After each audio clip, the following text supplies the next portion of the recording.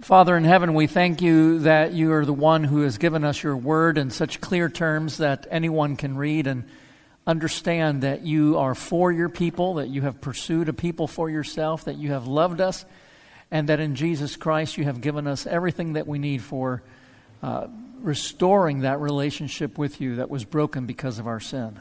We thank you, Father, that there are many facets to this salvation, and that we can indeed and will indeed spend all of our lives both on this side of glory and in the next, understanding and plumbing the depths of what it is that you've done for us and who you are and your kindness and great and grace.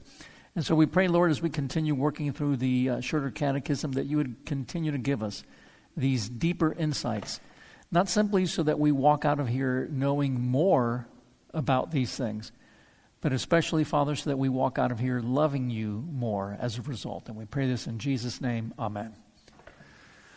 Okay, folks, just a couple of things before we launch into this. Just by way of announcement, next week is Reformation Sunday, and, we normally do something special on Reformation Sunday. And this particular Sunday, we're going to be looking at Martin Luther. That shouldn't be too much of a surprise, seeing as Reformation usually has a lot to do with Luther. And anyway, where I want to go with that is just to say that we're going to be showing a video. Normally we'll do a short lecture or something of that nature. But there's this really, really good documentary that came out in 2017 at the 500th anniversary of the nailing of the 95 Theses on the door in Wittenberg. And anyhow, that was released in 2017. I don't think we've ever shown it here in this church because I don't think we've looked at Luther for our Reformation Sunday since 2017. I don't think we had it in time for that Luther 500 as we were looking at it. Anyway, it's done by PBS, and what's amazing is that it's good while it's done by PBS. It's not perfect, but it's pretty close. So anyhow, we're going to be showing that, but it's a little long. It's 2 parts. So we're going to be showing it here in Sunday school, part 1, and then the second part will be after the service when we do our meal and all that other stuff. So our Sunday school is variable. In about 10 minutes, more people will show up and, that kind of thing. So we will have to be making that announcement. If you want to watch it, people are going to have to be here on time. But all right. Let's get back to the Shorter Catechism, folks. We are looking at the Westminster Shorter Catechism. I know that most of you have that memorized, or at least it's in your shirt pocket. If not, you might want to grab your Trinity hymnal, and you'll find there the Shorter Catechism. We should be roughly around page 570, 571, because we're looking at question 36 today. We're up to 72. Okay, we've made it all the way up to page 872, so we're making progress, folks. Question 36 on page 872. And if you look up here before we read that, what we've been doing in the Catechism is looking at what's called the order of salvation. And for those of you who like to follow all those theological terms in Latin, the ordo salutis just means the order of salvation. We've first looked at what it is that Jesus accomplished for us when he died, and we call that our redemption accomplished. But this is when the Holy Spirit comes and applies that redemption. What it is that Jesus did for us on the cross is applied to us in a particular moment in time in our lives. In other words, Jesus accomplished our salvation by his substitutionary life and death 2,000 years ago, but in due time the Spirit comes into our lives, and as we've said, he calls us, regenerates us so that we're able to respond to the call of the gospel. We then exercise faith and repentance, what is commonly called conversion. God then justifies us, that is, declares us righteous with the righteousness of Christ, not our own. Because we are now righteous, he adopts us into his family and makes us one of his children. Holy Spirit then continues a work in us to make us what he declared us to be. He declared us righteous. In sanctification, he begins to change our actual behavior, our actual nature, so that we become more and more like Christ. And glorification, which we have yet to look at. We're not going to look at it today, but we stopped here.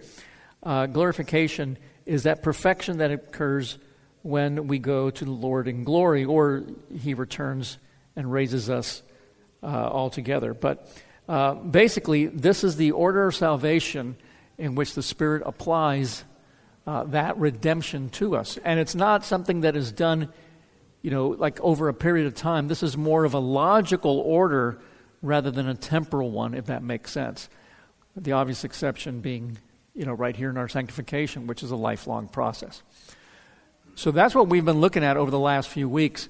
Today's question at first looks like it breaks away from that, but if you look at the question very carefully, you're going to see something rather interesting. So we're going to do like we've done before. I'm going to ask you to read the question and the answer, and then we're going to have some scripture passages to look at.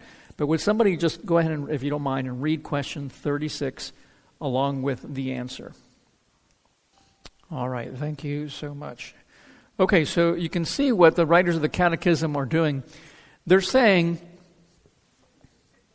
that in the process of our salvation being applied to us, these steps where we're called and then we experience a new birth, right? This allows us to be able to respond. And then once we respond in faith and repentance, there are these three things that are benefits, as it's put there, of our salvation: our justification, where we are declared righteous in the sight of God; our adoption, where we really are brought into his family; and sanctification, where we are conformed increasingly to the image of Christ. It tells us that those benefits are accompanied by some other benefits. It even uses the word that accompanies or flows from them. There are certain things then that come from this. And those are all wrapped up for us. Let's go ahead and write those down in the answer. The first one it says is, let's see, maybe we'll use red over here. Assurance of God's love. Next one, is it peace? Yep, peace of conscience and joy in the Spirit. Yep, joy. And then increase of grace and perseverance. Let's just say grace. So all five of these then are things that actually do not stand on their own, but actually flow out from these other benefits that we get in the so-called order of salvation. Now, before we go much further, every one of these on the left side had one or even sometimes two catechism questions given over, and would explain those in detail. These five all get lumped into just one catechism question. And you might say, well, are they not really that important? The thing to point out just before we get too deep into this is these are things that are absolutely necessary for salvation. They must happen. There is no salvation for us if we're not justified, if we're not adopted, if we're not sanctified. Assurance, peace, joy, grace, and perseverance are things that flow from these. And at different times, you may have them and you may not have them. They're more on the subjective side. They're real benefits. They're real things that you experience as a Christian.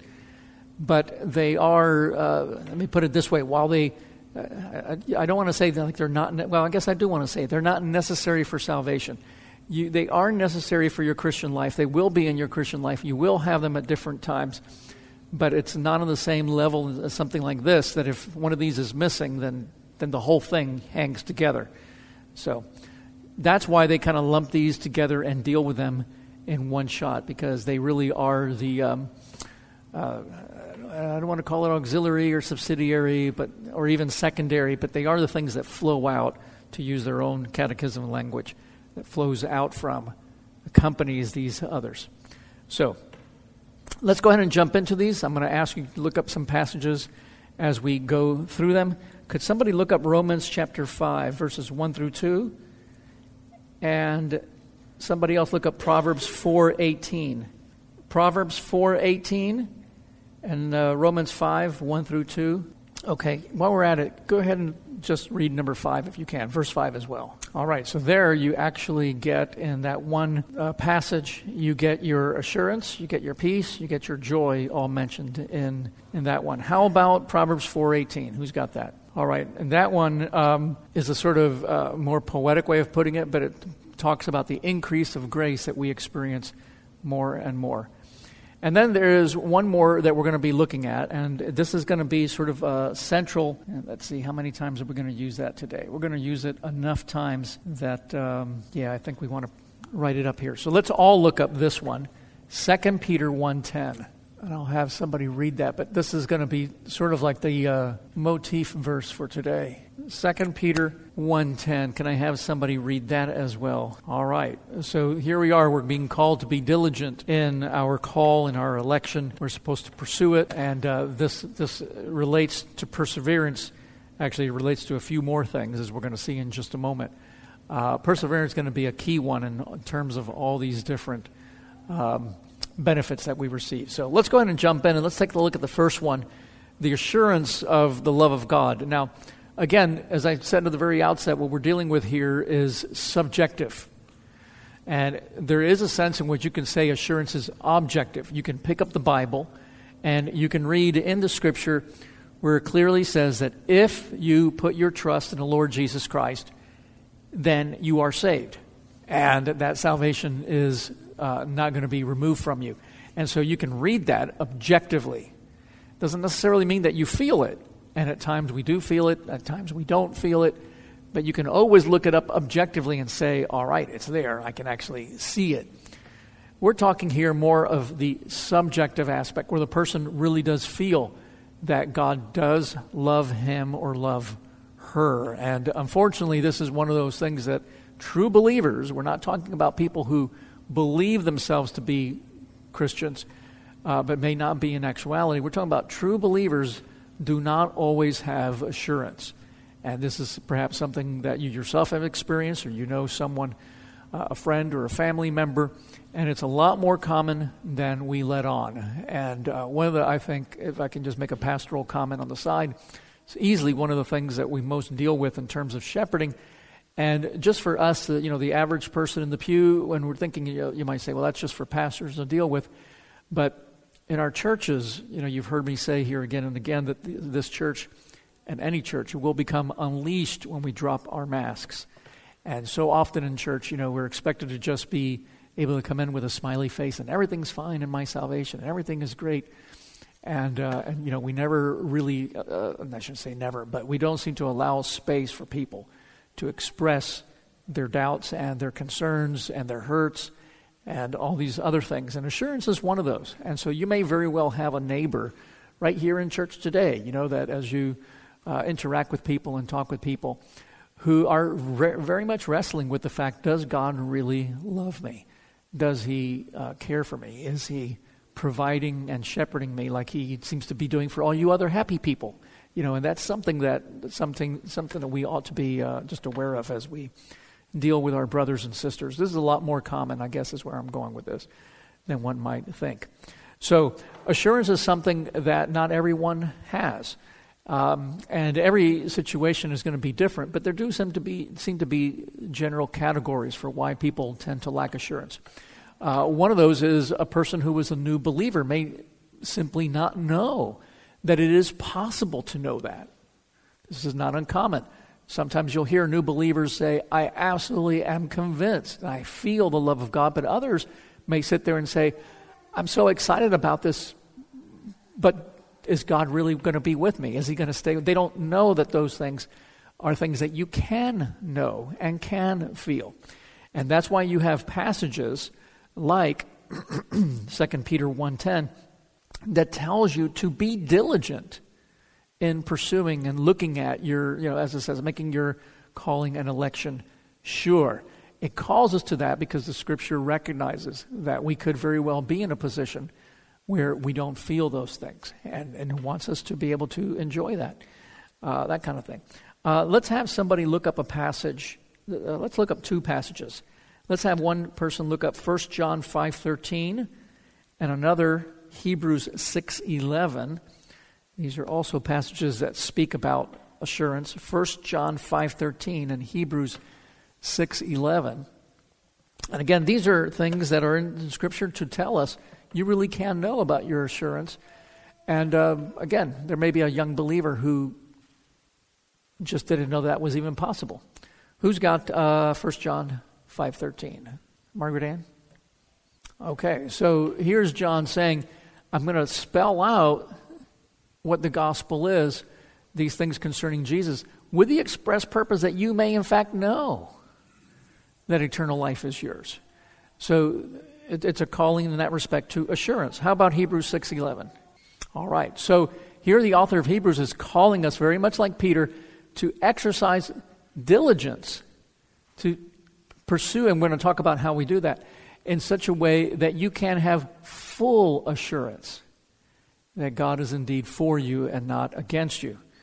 So how do we do that? What do you think is the way that we pursue our calling? How do we make our calling and election sure? What can you be doing that will move you in those directions?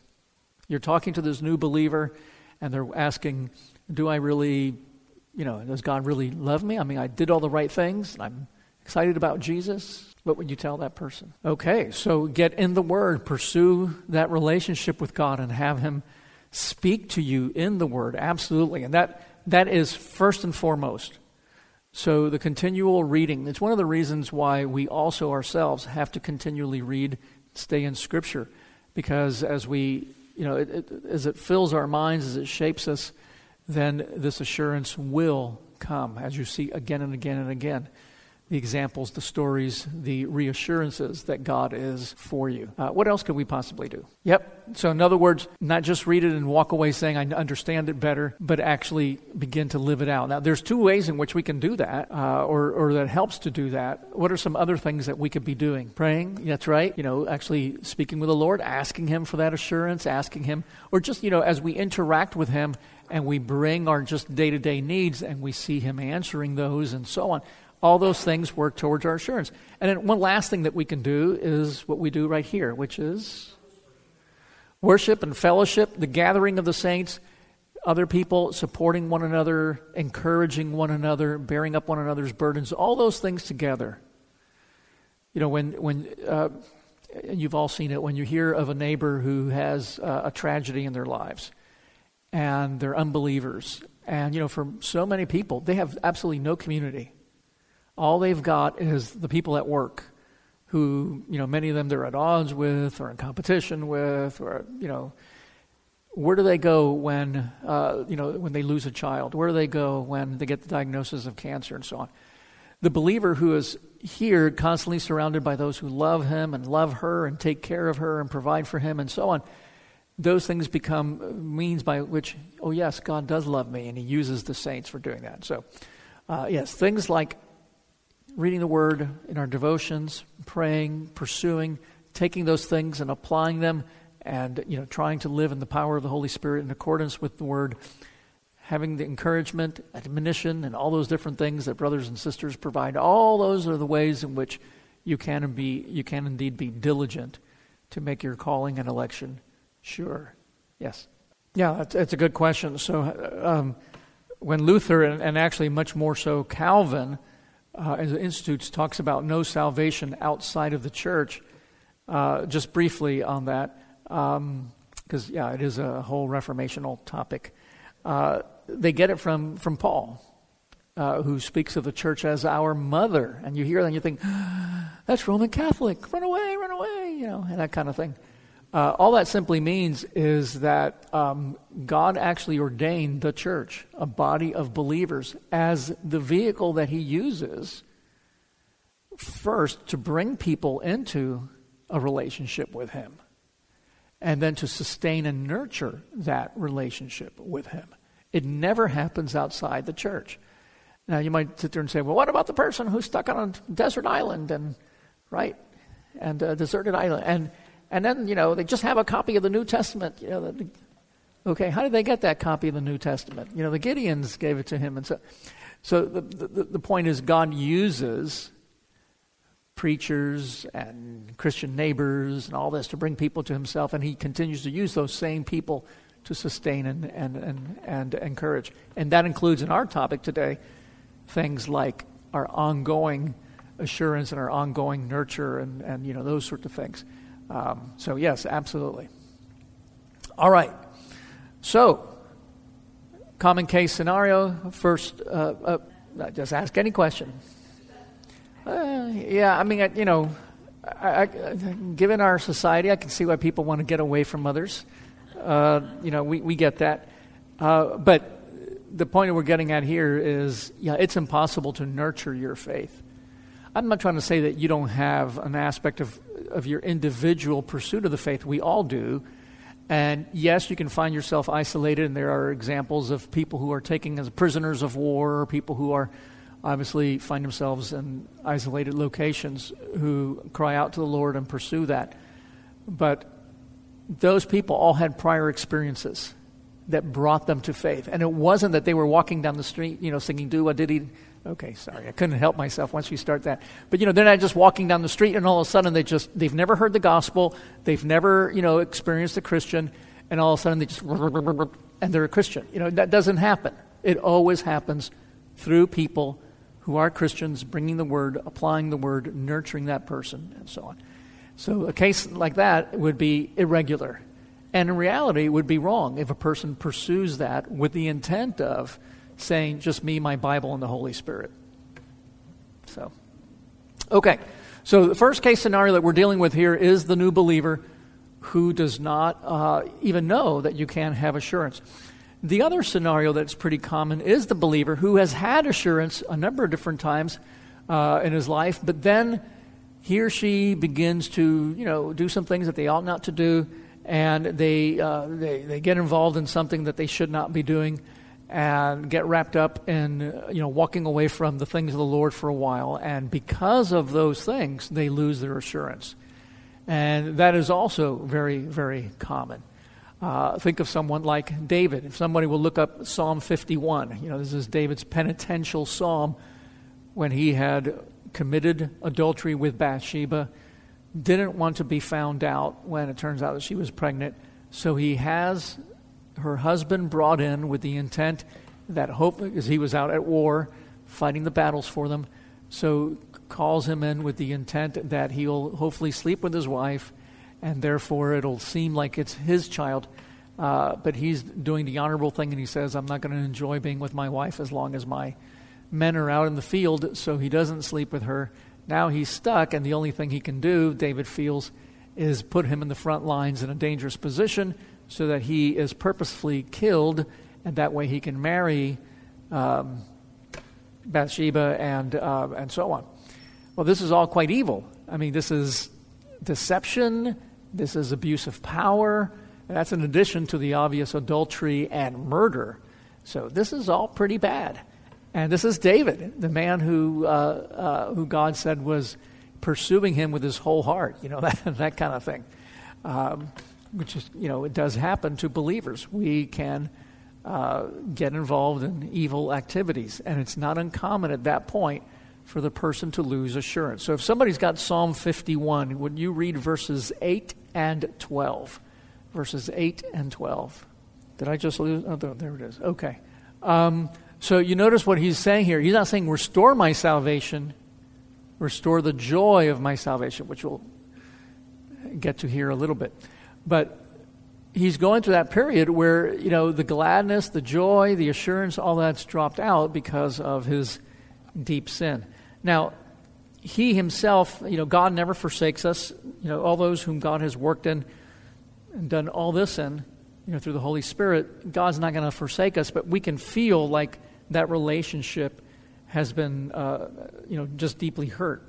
And so the only way that we can get it back is to repent of those behaviors, to return to, again, seeking, diligently to make our calling and election sure, going back to repentance, reading the Word, praying, pursuing, as Daniel said, applying it to our lives. It doesn't. You can come to church, you can read all this, you can go through the motions, but if you go out there and committing adultery and murder and all that, it's going to be, you're going to feel that psychological disconnect between I come in here and I say one thing and then I go do another. And there are many believers who do that.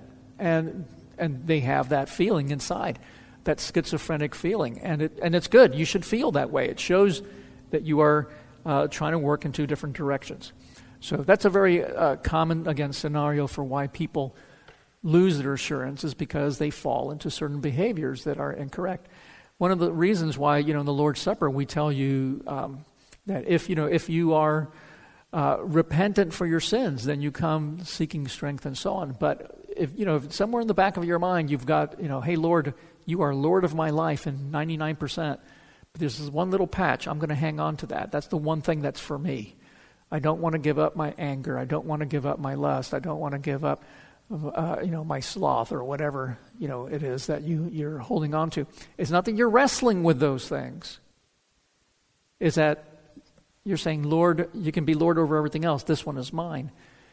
That should strike within you a real chord of dissonance, that things are not right in my life. And it's one of the reasons why we say do not partake of the Lord's Supper, because we want to sort of shock you into realizing that relationship is broken. The person who sins and who seeks repentance and is looking for God working in their lives, that relationship is not broken. That's precisely the relationship that God expects us to have with Him. So the life of the Christian is one of continual repentance and faith. We're looking at the person who for a time falls away, but he will not fall away forever, because God never forsakes those whom He has called, which I want to talk about more as we get to perseverance. There's one last, and I'm spending a long time here just because this is where a lot of people wrestle with this stuff, but there is one last scenario in which people tend to lose their assurance, and that is for some believers who are of particularly sensitive consciences. And usually what I have found over the years in pastoral ministry is that the folks who wrestle with this, it's not something that comes and goes, but for the most part, it's just not there at all. And they have this for years. And they just really struggle with their own, their awareness of their own sin and with whether God really loves them. And usually the reason for that there, and I want to be careful, I can maybe say this a little more bluntly in an academic teaching setting than I would if I was talking to the person directly. This is not just, these are, again, true believers, but in most cases, the reason I discover that that's there is that they still have not comprehended in its fullness the grace of the gospel. You hear what I'm saying? So I'm not saying they're not believers, but the fullness of the grace of the gospel is something that they've not comprehended and embraced yet. There still is a very strong performance ethic running through their Christian life. And they wonder if they have matched up, with what God expects of them. And you can even hear in that language, right? They constantly feel that they're not worthy. And that usually betrays a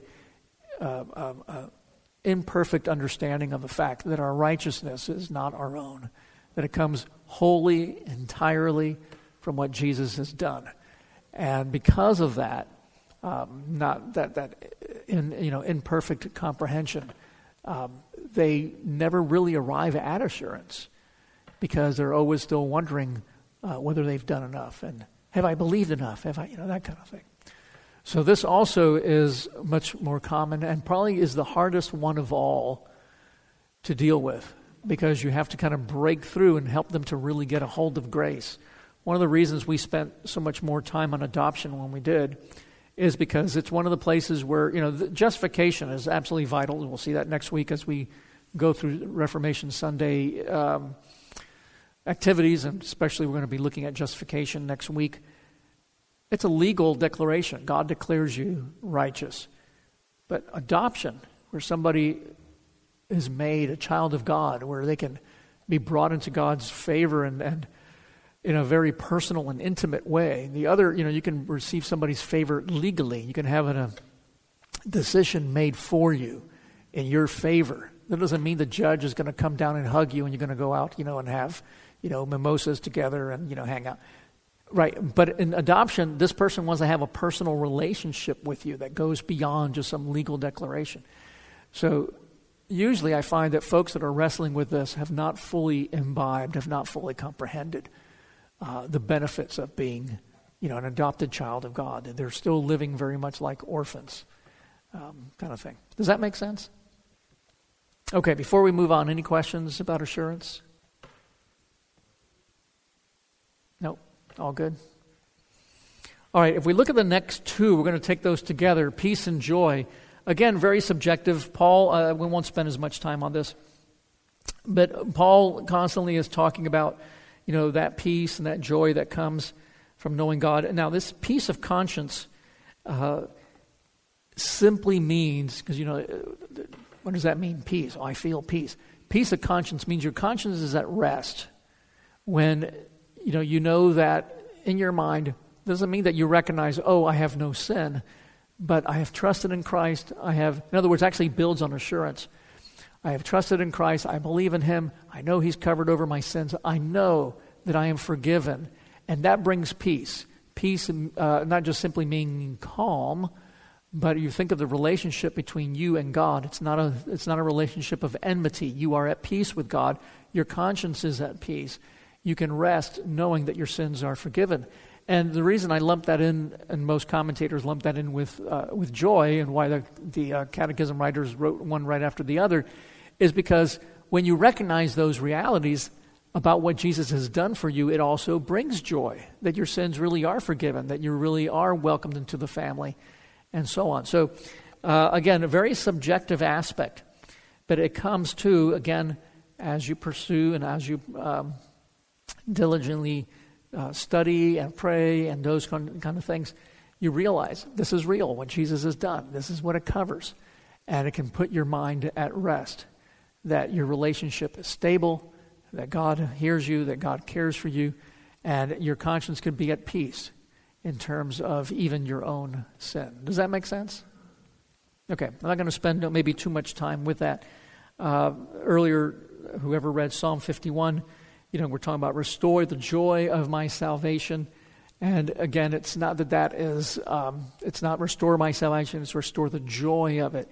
Bring back that accompanying joy that comes with knowing that indeed we are forgiven. Okay, let's look at the last one with the 10 minutes that we have remaining. Perseverance, actually the last two, perseverance and grace. I'm going to put those together because, perseverance is this idea that you will get to the finish line in your walk with God. And so increase in grace is what we're going to see is what the Spirit moves in you and consistently is working on you so that you can look at the way you started and look at the way you end, and there really is a definitive growth in your character and so on. In other words, does God, in the process of sanctification, graciously, when we talk about increase in grace is not a thing, right? It's not like a unit, right? I'm going to have 5 cubic feet of grace. You only have 2 cubic inches of it today, that kind of. But we talk about it that way. In reality, grace is an attitude that God has. So when we really talk about an increase in grace, we're talking about God graciously working in us to increase our ability to behave in ways that are conforming to God's law and so on, that kind of thing. Okay, let me ask you this question. I think most of you know the answer, but it's worth starting with that. Is it possible for the believer to fall away?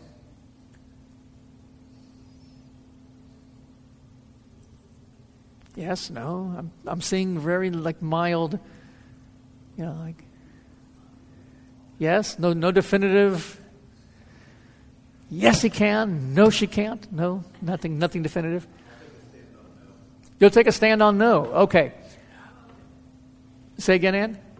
No. So we got 2 no's. All right, that's good. So I'm going to say that there is a way and is a sense in which the believer can fall away, but the way in which he falls away is, according to the 2 Peter passage, you can fall away in your diligence. You can fall away in your pursuit of those things that we ought to be doing. Your diligence and your faithfulness to God, you can fall away from that. Every single one of us has done that to a certain extent. Sometimes it can become very grievous, very egregious, and lead to some significant things. We can all fall away from that. But no, in terms of God Himself, us falling out of His mercy, out of His grace, and out of His grip, no. In that regard, absolutely not. Spurgeon uses an example. Well, actually, let's read some scripture here. Let's have somebody look up John 10:28, and then I'll give the example. You can start looking it up, John 10:28. Actually, and while we're doing that, let me give you a couple of other John passages that other folks can start looking up. So John 10:28, then let's have someone look up 1 John 2:19, 1 John 2:19, and 1 John 3:9. 1 John 3:9. So John 10:28, 1 John 2:19, 1 John 3:9. And while we're doing that, the example that Spurgeon gave was that of a man who's on a very, very, very, like he called it, a great ship, just a big boat. And the idea is that this boat is set up in such a way that nobody can fall overboard. You know, it's got, I don't know, high walls or whatever, but the idea is that you're not going to fall overboard, so you're never going to get off the boat, as it were. You're never going to lose being on that journey. However, on this big boat, you could fall down, Spurgeon would say, and you could, on the boat, trip and fall and, scuff your knee or, twist your ankle and that kind of stuff. And the idea there, of course, is on the big ship of salvation, you're never really going to fall off of it, but you could twist your ankle, metaphorically speaking, or that kind of stuff. You could not, again, fall away in terms of your own diligence and your own faithfulness. You could, in that regard, suffer much lesser setbacks, but you'll never be off the journey. And the point was that the boat will always make it to the destination. Even if you arrive all battered and bruised, you're going to get there and that kind of thing. And that's actually not a bad example for perseverance. Let's have whoever's got John 10:28. Will you read that for us, please?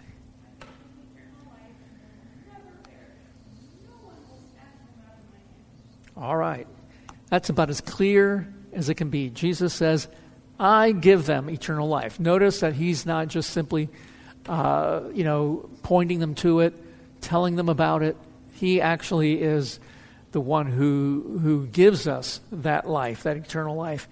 And he says, none of them will perish. If you have eternal life, then you are guaranteed that you're not going to perish. And nobody can pluck them out, if that's the old language, or snatch them out of my hand. They can't be removed. So this is about as definitive a passage in terms of us not losing our salvation. So perseverance in that regard. Yes? Yeah, it's an excellent point. So when you're in Hebrews 4, I'm presuming? In Hebrews 3, okay.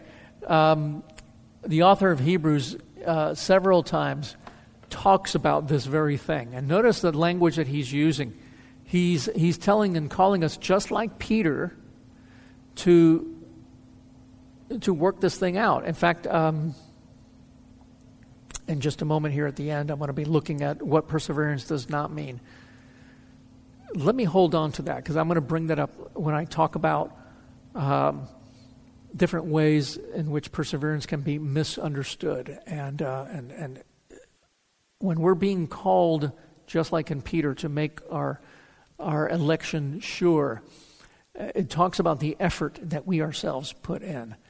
What I'll say at this point is that does not necessarily say that an actual believer will fall away, but that there are many people who can profess faith, and it looks like they're believers, but when you put them to the test, they're not.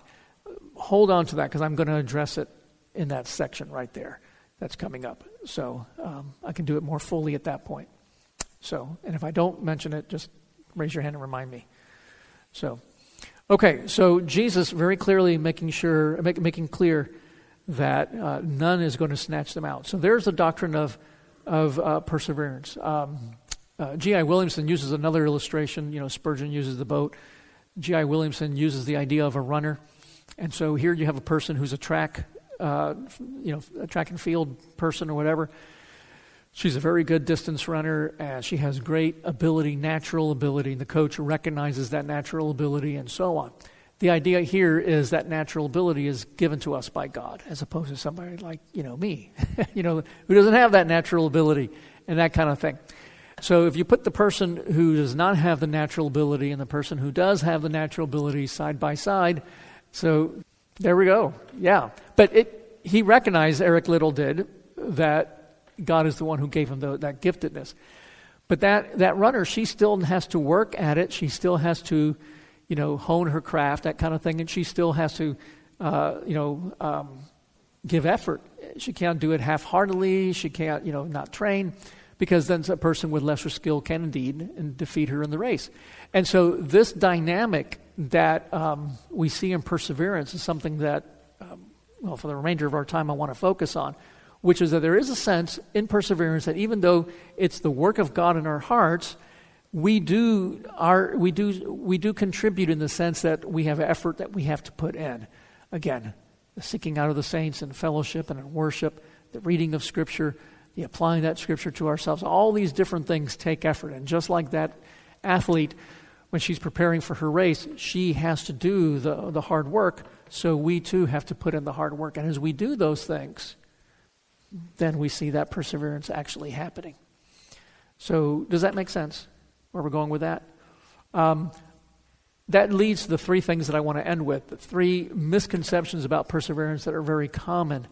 The first one, which probably in evangelical circles is not that big a deal, but certainly at least one generation ago when mainline churches were still pretending that they actually cared what Scripture says. And I say that because, I grew up in the mainline church, and even up and through like the 80s and 90s, they still were kind of turning to Scripture. Now it's just literally that's a story for another day. But one of the very common things was that perseverance meant that every person in the visible church would be saved. And, in the PCUSA, in which I was in for a number of years and so on, it was not uncommon to look at TULIP, right, the 5 points of Calvin, and the very last one, perseverance of the saints, and say, so you see all the people here, everybody who's in the church, no matter what you see or what's going on, God will eventually scoop them up and bring them to himself, and they will be saved. This idea that every last member of the visible church, just because they profess faith, will in fact, attend worship or come to church or in some way be seen as part of the church, that person is guaranteed to live. But Paul in Romans chapter 9 deals with 9, 10, and 11, deals with Israel, and he says, not all Israel is Israel. Not every Jew is saved. Because while they are in the covenant, the visible covenant community, if they've not themselves been diligent in pursuing God and so on, then that doesn't necessarily mean that they are a true believer. And he's applying that then also to the church and that kind of thing. So who's got the 1 John 2:19 passage? Let's read that. This would be probably a good time. 1 John 2:19. Okay. So here's John saying there were people that were amongst us. They were in our very midst. As far as we can tell, they were professing Christians. They were just like us. But it turned out that this was a false profession. They were amongst us, but they ended up walking out away from us. They were no longer a part of us. And it became clear, manifest, that they were not really of us. John is getting at the fact that there are many people who are professing Christians, but in the end, they're not actually folks who have put their trust in Christ and have a right relationship with Him. And that then gets to what we're being told here. Because of that reality, you have these various passages that we're looking at, this Hebrews passage, 2 Peter 1:10, and so on, that calls us to these things. When Paul says, unless you can confess Jesus as Lord, and he doesn't mean that, I can go to an unbeliever and say, can you say these three words? Jesus is Lord, Jesus is Lord. It's not the saying of it. It's the saying of it and, believing it. You really cannot live a certain way and for any length of time if you're really not a believer. So when we pursue these things, they become obvious. In our own church, I've been here now 18 years. Thankfully, it's not a recurring thing. But we had an elder who, when I first arrived here, I didn't think he made a very good elder, and became obvious. There was a lot of things in his character that didn't seem to quite fit with what you wanted, not just in an elder, but just, a regular Christian. And he demitted the office of elder, and I thought that was a good thing. And then he walked away from the faith entirely. Said he never believed it. We had a man who was with us maybe for about 3 years, whose wife was here, and at one point he just said, I've got to stop. I've got to stop pretending. I love her, and that's why I wanted to do this, but I don't really believe any of this. And he left her, and he walked away, and from the faith and everything. Those things do actually happen. When I got here initially in 2005, we immediately moved to do the church plant in Denton. And we sent, a group of people away, and there was a man who went with them, and he talked about the church planter who we had put. He still answered to us because the church was not yet self-supporting, so he still answered to our session and so on. And he came and said, Mr. X is walking away from the faith, and he wrote this letter, and he's basically saying under the previous preacher, whose preaching was really good, everything was so clear, and I loved the Reformed faith. It was so logical, so orderly, and I just fell in love with it. And then John came along, and he said, we have to live it. And I don't want that. So I went with Dave to Denton, and then Dave's doing the same thing, and I realized, I just love the orderliness of all this, but I don't really want to live it out. And he walked away from the faith. It really does happen. There really are people who come into our midst. And, the author of Hebrews is saying, be careful that you're not one of those. Look at yourself, examine yourself. And the good news is every one of those have been people who have walked away, but there's also many, many examples of people that when they have been challenged to do that, or to do what Peter says, to be diligent and faithful and making sure that they really are believers, they realize, I am not a believer. What am I missing? And then they pursue it and they arrive at it. One of the best examples of that is one of my professors, Steve Brown. Anybody ever heard of Steve Brown, Key Life Ministries? No? Okay.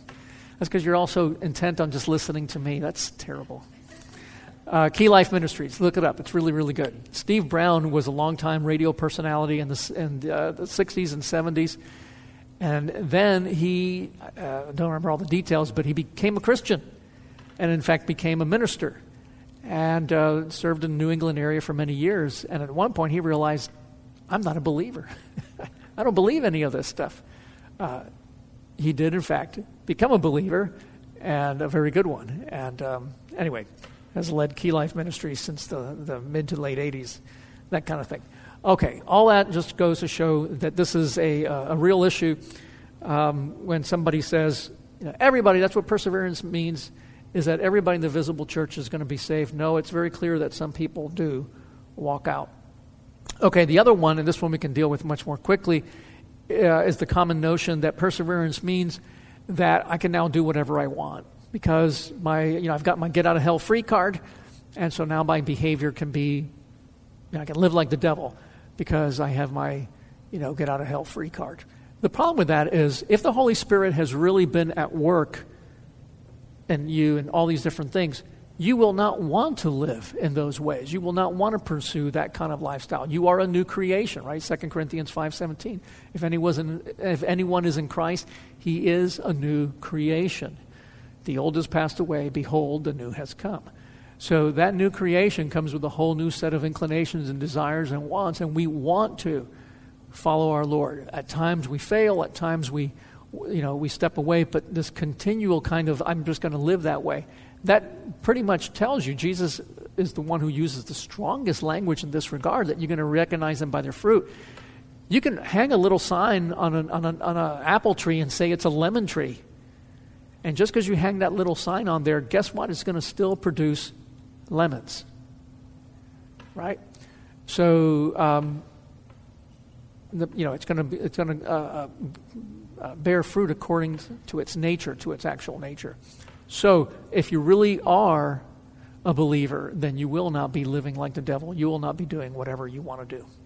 Okay, the very last one is that when we talk misconception about perseverance, again, not so much in our circles. Well, maybe it's kind of worked its way in a little bit. But that's the idea that perseverance means that Jesus does all this stuff to save you, get you right up there, and then after that, it's up to you to continue on in your own strength. Actually, that does work its way into our own circles a whole lot.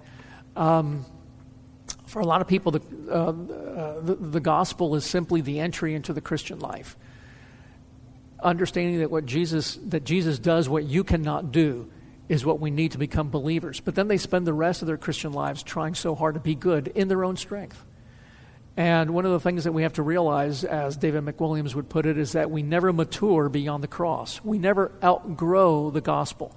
We never get to a point where we say, I can do this in my own strength. I don't need the work of Christ.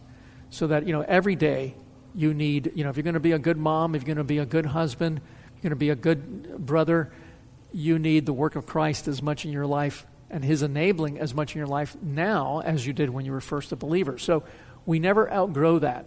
There's no doubt in everything we've been looking at, the 2 Peter passage and so on, that there is effort. There is human effort. But your ability to do that is because God enables you, because the Holy Spirit enables you. So he's the one who's there. He's the one who gives you the natural talent as the runner. He's the one who builds the ship that you're on. All of those metaphors and examples that we've been using.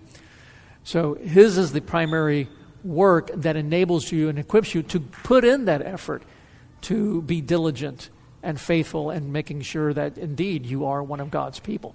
So this idea that it's just you is wrong. And okay, it's 10:10. I got to quit. Some of you have heard of some of the movements that have been troubling churches in the last 20 years. One of those is called the New Perspectives on Paul. It's mostly been overseas. But here on this side, Federal Vision, has that at all rung any bells? Some of you guys might if you're on Reform forums and so on. Hopefully you've not heard of it because, you've been here. But it's actually something that has been sweeping through a number of PCA and OPC and RPCNA, and in fact, just Reformed churches in general. And like all these mistaken things, they come through, the church answers it, but in the process, they've scooped up some folks along the way. So Federal Vision has some very, very attractive things in it because it's calling people, hey, you really need to live out your faith. It takes that second objection very seriously, that perseverance means you can live however you want. And it says, no, you've got to. But then it sits there and says, you've got to perform, and if you don't perform, you can fall away from the covenant. And it's up to you to maintain that and so on. And that's become very prevalent. There's a whole denomination now that has been founded in the last several decades called the CREC that came out of Federal Vision. So these things are real, and they really do affect people. Okay, we're way out of time. Any last-minute questions or concerns or things that we need to bring up? Oh, we didn't read the 1 John 3:9. Who's got that one? Let's read that one.